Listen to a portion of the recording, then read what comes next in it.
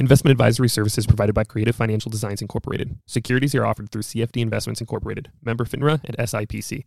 2704 South Goyer Road, Kokomo, Indiana, 46902, 795-453-9600. Christian Wealth Management, LLC is not affiliated with CFD Investments Incorporated or Creative Financial Designs Incorporated.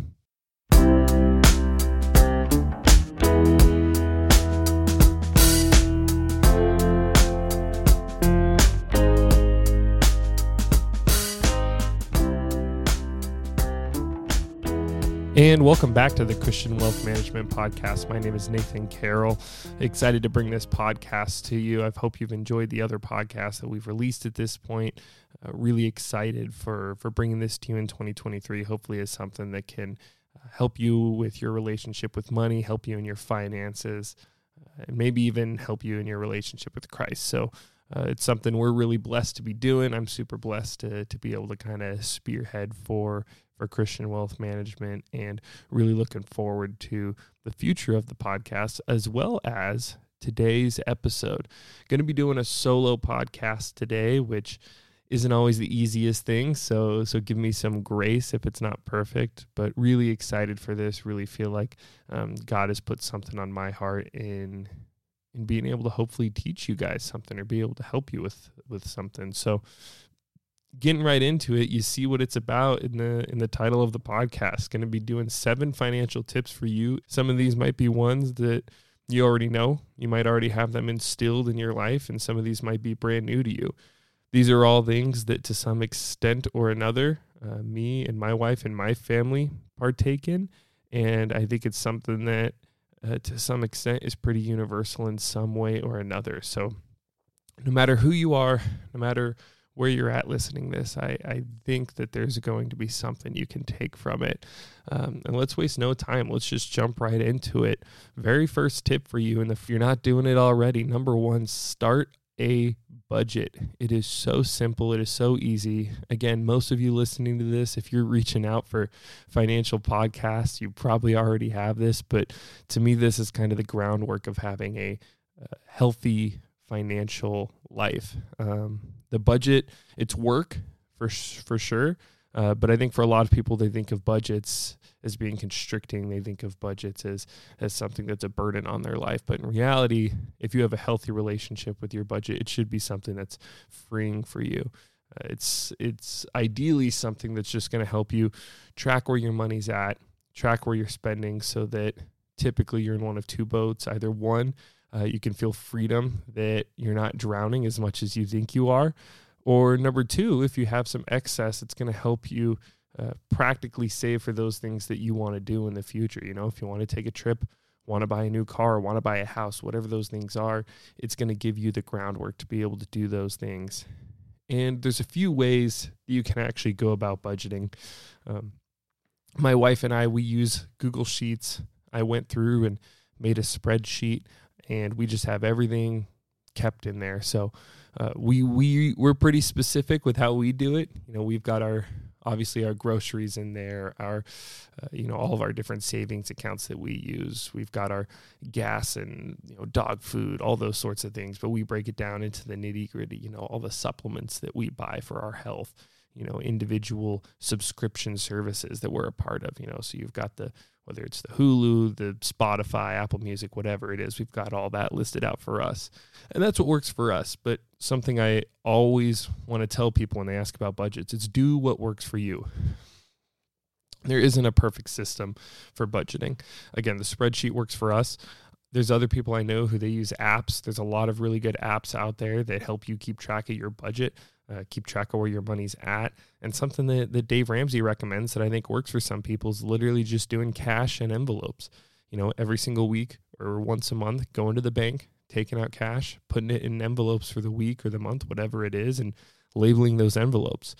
If you want to stay steadfast to, we want to spend $100 a month eating out, go to the bank, take out $100 in cash, put it in an envelope, write on the envelope eating out, and that's your budget for the month. And if you run out of cash, you run out of cash.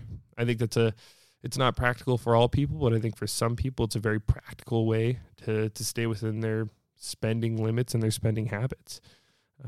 What I love about a budget is I mentioned this earlier, but if your budget's tight, It's going to help you stay in line, make sure that you're staying on track, not going into debt. And if you're someone who's has a little bit more income or lower expenses, you're at an excess, it's going to help you keep track of those saving goals. And if you want help creating a budget or just want more information on budgeting, don't hesitate to reach out to us. We've got our social media that we use, as well as you can reach out to us by email. We'd love to just sit down, talk with you, help you out. I think even though we're in the world of investing, budgeting is a great first step if that's the next step that you want to make. And again, that's my opinion on it, but I think it's a very useful tool. All right, number 2 here, think about and save for the holidays now. Obviously it's a time of joy. It's a time of love. It's a time of generosity, but it's a time of financial stress for a lot of people. I saw a statistic the other day that the average American household spends between $900 and $1,000 on Christmas. I'm sure some of you listening spend even more. That's a big financial constraint for a lot of people. It's a big financial burden. And I think the best way to ease that burden on your November and December budgets is to think about it ahead of time. So my wife and I, for example, we have a running gifts savings that we have. So all year long, we just throw in $20, $50, $100 a month into that gift savings. So by the time Christmas, Thanksgiving rolls around, we're not worrying about finding an extra $300 or $400 in our December budget. It's okay. Hey, we've been building this up all year long. So something I would recommend, figure out for yourself, okay, how much did we spend on the holidays last year? If you spent $400 putting together Thanksgiving dinner and another $800 for Christmas buying gifts for people, just know, okay, we spent about $1,200 on the holidays. Let's start just saving $100 a month right now so that when the holidays roll around again, we'll be ready to go. We've got a nice little nest egg built up. And you might need to take a late push. Even my wife and I, we built up our savings, but in November and December, we added, an extra $100, $200 to the November, December budgets. But that's a big difference than adding $800 to your budget. So I strongly recommend thinking about it now. Start thinking about the holidays now. Start saving for them now. And along that thread, financial tip number 3 for y'all today, create multiple savings accounts. I think a lot of times, especially if you didn't grow up in a household that encouraged healthy financial habits, we just think of a savings account, right? You have your emergency fund, and that's where you stick your savings. And then I think a lot of people just kind of wonder, well, how do I save for a car? How do I save for a trip? How do I, whatever it is that you want to save for? And most of you out there probably have some sort of emergency savings, and maybe you have multiple savings accounts already. But once your emergency savings built up, I really do recommend multiple savings accounts to keep track of your financial goals. At the end of the day, money should be a vehicle for living the life that we want to live and accomplishing what we want to accomplish. So if one of your goals is you want to go on a missions trip, and that missions trip is going to be $5,000, we should be setting aside money specifically for that goal. So it's a practical way of seeing how close we've gotten to that goal. And just some examples of what these savings accounts can be. Some of these are ones that my wife and I use. Some of them are not. But a travel savings, like I've alluded to, a car savings is one I really strongly recommend. Cars are expensive when they break down.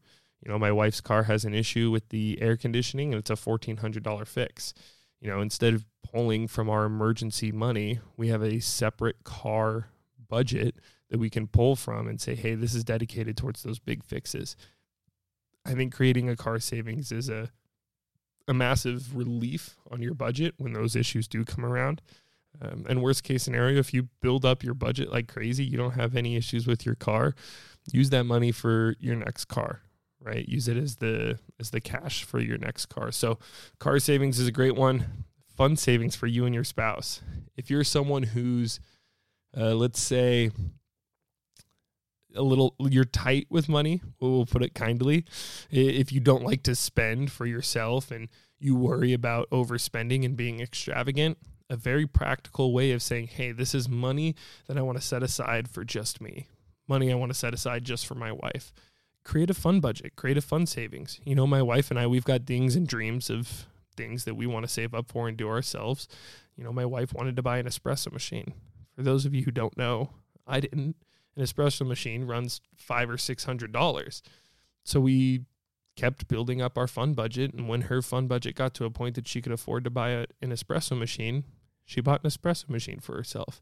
And she didn't have to feel guilty buying that because it wasn't taking away money from, building our down payment on the house. It didn't take away from paying off any debts that we have. It didn't take away from our groceries or our child's college savings. It was money that she had been putting away since we had gotten married. And so I think fund savings is a very practical way to be able to do the things you want to do in your financial life. Next one sounds kind of obvious, but house savings. You have issues with the house, right? Like you need a new roof. You need to replace the flooring. You want to paint. Just start building a savings for your house, even if it's just building for a down payment on a house. I definitely recommend doing that, as well as just some other ones. A baby budget, so whenever there's big baby expenses, you're ready for that. And whatever else, honestly, you just need to fit your lifestyle. Figure out what you want to save for and open a savings account for it.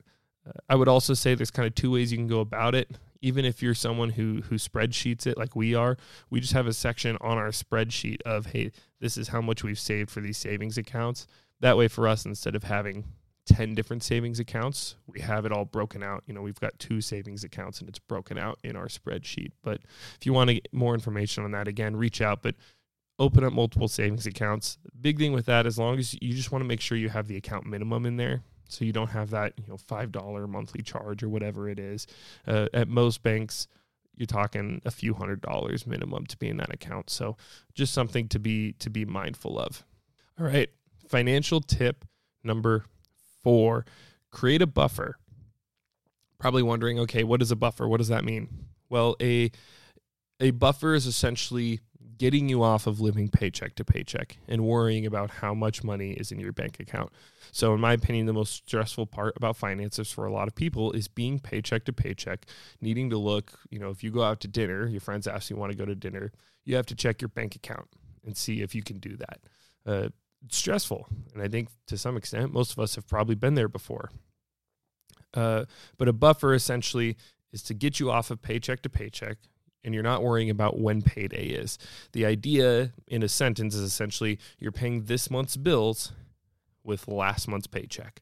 So you don't have to worry about, hey, do I have enough money in my account? The only thing you have to worry about is, okay, is this in the budget for the month, right? So how do you create a buffer? What does that actually look like? I think step 1, setting a buffer goal. I recommend that it should be at least the size of your rent or your mortgage. So if you're paying $2,000 a month on your mortgage, your buffer should be at least $2,000. Reason being, that is your biggest expense. So in my opinion, if your mortgage is due the 27th and payday is the 28th, you should be able to pay your mortgage and not have to worry about payday being the next day. So figure out what your rent is, figure out what your mortgage is. That's what your buffer should be. And then you should start budgeting buffer money every month into your budget. And essentially what that is, let's say you're doing $200 into your buffer every month. You've got all your savings, you got all your expenses, your grocery, gas for the car, okay, the emergency fund. Put in there your buffer money. And as soon as the month starts, if you're budgeting $200 for it, put that you've spent $200 on your buffer money. Well, where does that money go? You just leave it in your checking account. That money is spent. It was spent on the buffer, just sitting in your checking account. And you do that after enough months, and you're going to start to build that buffer. If you start with, let's say, $100 a month for your buffer, and if your goal, if you pay $1,200 in rent, which I feel like is a fairly realistic number for a lot of people, at least living in the Boise metro area, if you're living alone or maybe with a roommate in a nicer place, $100 a month, it might take a year to get there, but you'll have it knocked out in a year, and from there you've got your buffer built. You're no longer living paycheck to paycheck. And obviously, if you can throw more money at it sooner, the better. If you can afford to do $300-$400 a month, if you're living on that rent number, then you'll have it knocked out in a couple of months. So something I recommend when I met my wife at the time, she was just the cute girl at Young Adults in Church. When I met her, she was living paycheck to paycheck. And one of the first things I did with her at this point, help her build a buffer. And she says it was the number one thing that helped her have a better relationship with finance, was building that buffer. She no longer had to check her bank account every time she wanted to go out with friends, anytime she needed to pay healthcare bills, anytime she needed to get dog food. She didn't have to check her bank account. She just had to put it in the budget. So create a buffer. Really, really strongly recommend it. Number 5, and this one's a bit of an obvious one, but have accountability. A budget is only as good as how well you stick to it. You could have the best budget in the world, have everything for your entire month broken down by the cent, every single purchase. I'm talking your pack of ramen, your bananas, your eggs, every single thing is broken out. But if the first day of the month you go crazy and spend an extra $200 on something that wasn't in the budget, it doesn't matter how good your budget is. So best way to do it, you have to have some sort of accountability. And some people are good enough that they have the self-accountability. I typically was before I was married. I was like, hey, this is my budget. I'm sticking to it. Other people don't have that, self-accountability power. So find somebody that can be your accountability. I think that's the reason, number one reason I should say, that people's budgets, they try it and they fail with it. It's because they don't have accountability with it. If you're married, your spouse should be your accountability with it. If you're the one managing the budget, you should be going to your spouse and making sure, hey, everything we're doing is staying within the budget. I've seen friends of mine who maybe weren't as good with their budget before they got married, but once they got married, things got figured out because they had that extra accountability. And if it's something that you and your spouse are struggling with, you as a couple need accountability, I would say find another couple, find a marriage counselor, right? I saw a statistic a while back that money is the number one reason for divorce in America. Just stresses with finances and to some extent. So money is very much a marriage issue. Your budget is very much a marriage issue. So if you need help in your money, if you need help in your budget and your finances, take that to a marriage counselor and let your marriage counselor be your practical accountability check to your budget. I think that's a massive step that people don't want to talk about. And a lot of times they don't bring it up until it's too late, but find that accountability for you. And if you're someone who's not married, or even if you are married, find a friend, find a family member. I know for me and my family, my dad has always been very financially oriented. If any of us had asked him, hey, will you be the accountability for a budget? He would have leaped at the opportunity to do it. So find a friend, find a family member, find a pastor, whoever, just find somebody that you can be accountable to. Find somebody who's going to tell you, hey, you spent $100 eating out last week. You wanted to spend $100 the whole month. Maybe it's time to start eating groceries. And I think another part of that, when you find the accountability, find ways to help with the accountability, but then as well, just find ways that, okay, once you've been held accountable, how can we adapt? How can we pivot? Like I mentioned, if you spend $100 eating out the first week of the month, you've got $0 eating out the rest of the month, figure out ways that you can better essentially buy groceries and not have to eat out all the time. Whether that's in that particular case, meal prepping, finding meals that work, spending time with friends or inviting them to your house instead of going out to eat. Regardless, figure out ways that, okay, once a little mistake has been made, how can we pivot, rectify, and make sure that we don't compound the mistake. But yeah, find accountability. The point at the end of the day is to better your financial health. That's why most people reach out to financial advisors. It's why people want a budget. It's why people look to change their financial situation. They want better financial health. If you're just going to ignore the issues, if you're not going to be accountable to your finances, you're never going to actually get better in your finances. So that is number 5, have accountability. Number 6, a little bit different, a little bit outside the box, side hustle. I'm a big believer in having a side hustle. And for those of you who don't know what a side hustle is, it's just a way to supplement your primary income doing another thing. And there's a lot of ways that you can side hustles. There's a lot of different ways that it works. And I think first you need to figure out, one, why are you side hustling? I think that there's a couple of main reasons that people side hustle. And one of these probably applies to you. If it doesn't, figure out why you want a side hustle or why it's necessary for you. But I think in general, I'd say 90% of people side hustle for one of the 3 reasons. One, they want to save for a big purchase. So Let's say you're getting ready to buy a new car. You want to bring in some extra money to be able to put away. So you figure out something you can do on the side to help make that extra money. 2, you're getting out of debt. You're in a situation that, you've built up a lot of debt and you need extra money to bring in to help pay it off. So you find whatever that second side hustle is.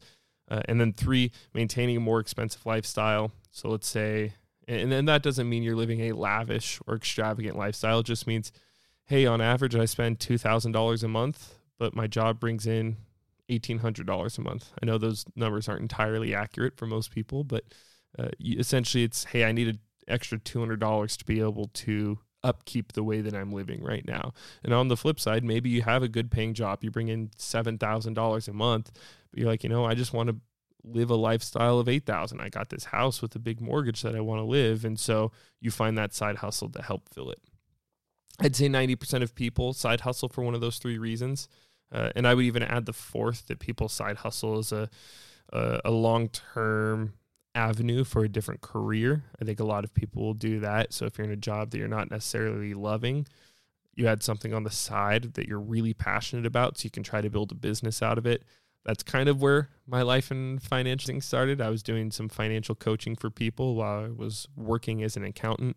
But in another way, bigger picture, I have friends who, for example, I have a friend who works as a teacher, but on the side, he does a lot of writing, like sports writing, because he's really passionate about that. And I think in his dream, he would be working for ESPN or Fox Sports, one of those companies, doing writing for them, being a sports journalist. So we'll expand that to 4 reasons that people side hustle.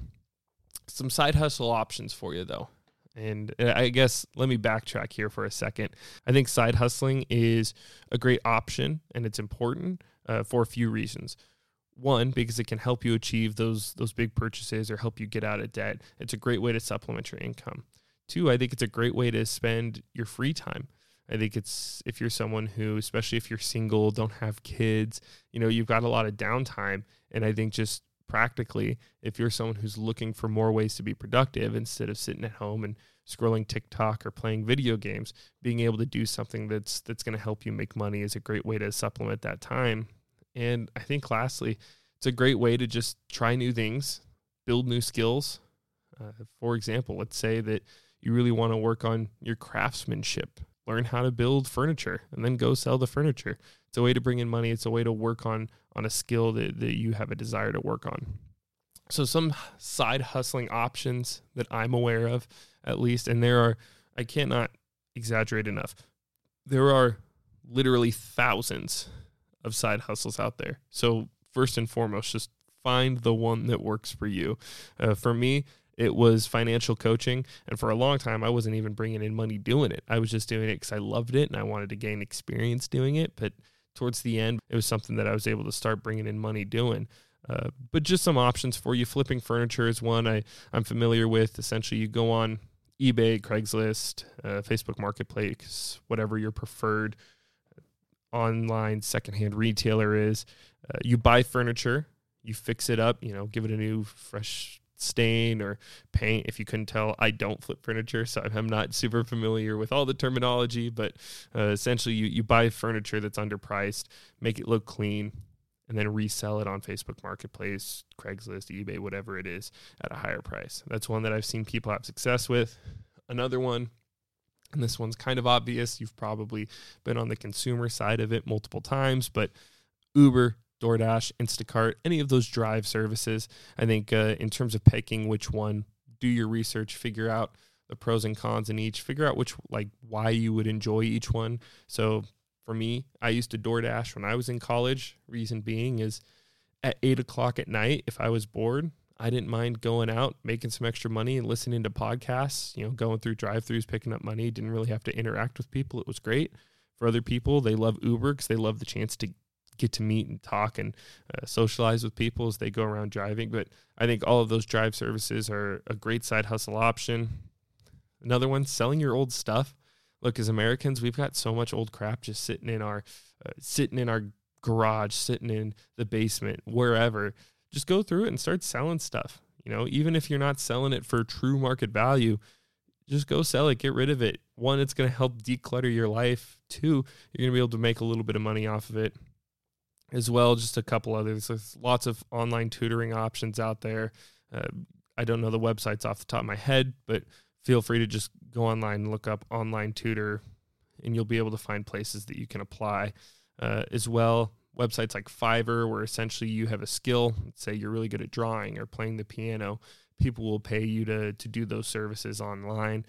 And then as well, just starting a business around your passions and skills. You know, I've brought up the financial coaching multiple times for me, but I really recommend this too if you're in a spot, if you're in a career that you don't enjoy right now, it's not your favorite, and you have other bigger passions, figure out a way that you can start building a side hustle around it. You know, if you want to work in the world of sports as a journalist, just start writing, start your own blog, start your own podcast, you know, whatever it is.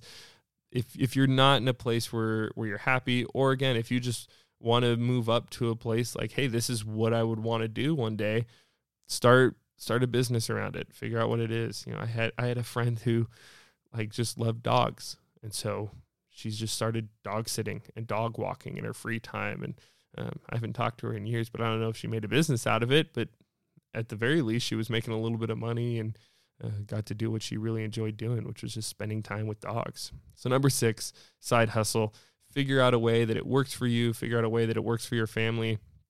I didn't even mention this one, but like for my family, my wife, she played softball her whole life, played college softball. So she's been coaching softball for the last 3 or 4 years.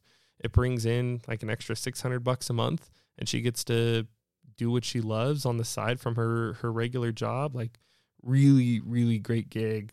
Figure out what you love and go side hustle doing it. And our 7th, our final financial tip, and this is the most important one, which is why I saved it for last. It really should be first in your financial life, give.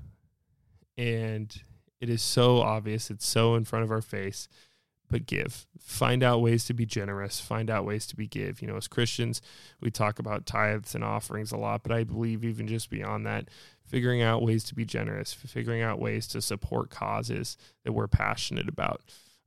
Our relationship with money as humans is very complicated because on one sense, money is supposed to be a vehicle for the things that we want.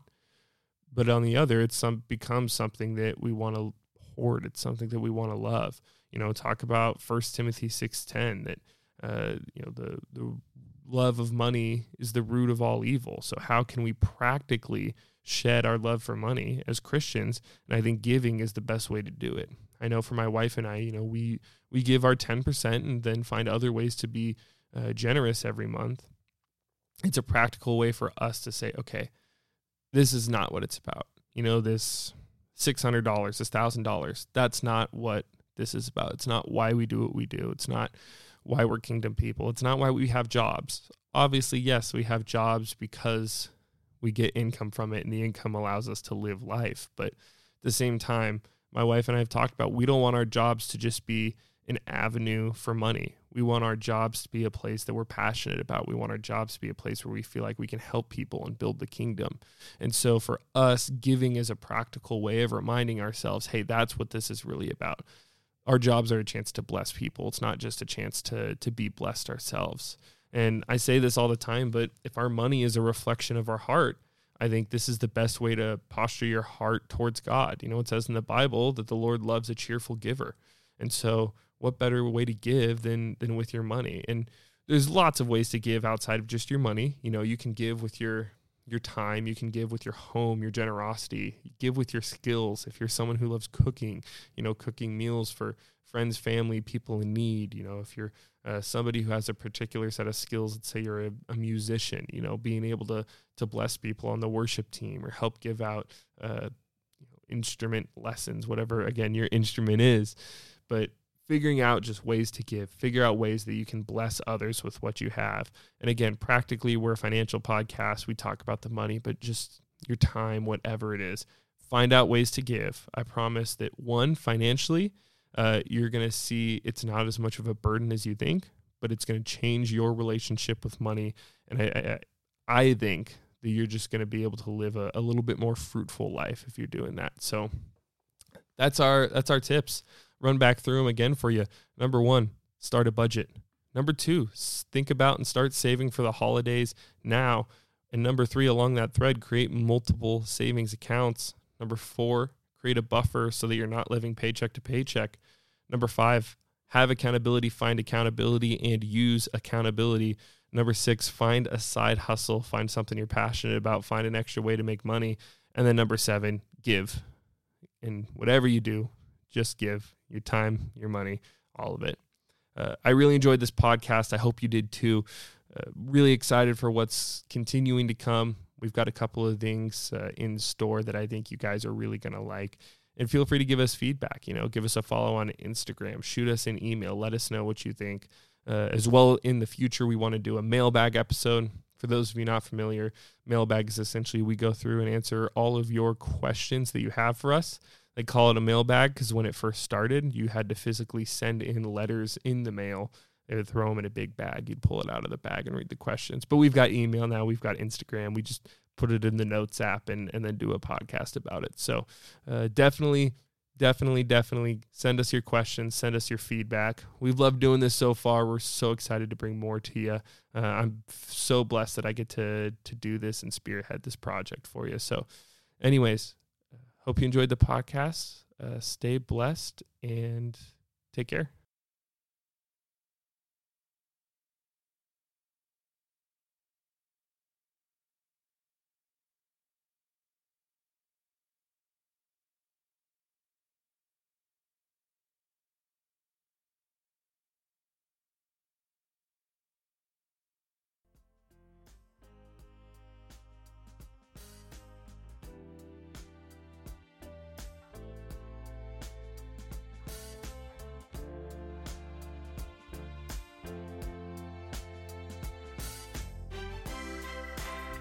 Thank you for listening to the Christian Wealth Management Podcast. For more information, feel free to call our office line at 208-918-8655 or shoot us an email at service@christianwm.com. Thanks for listening, and God bless.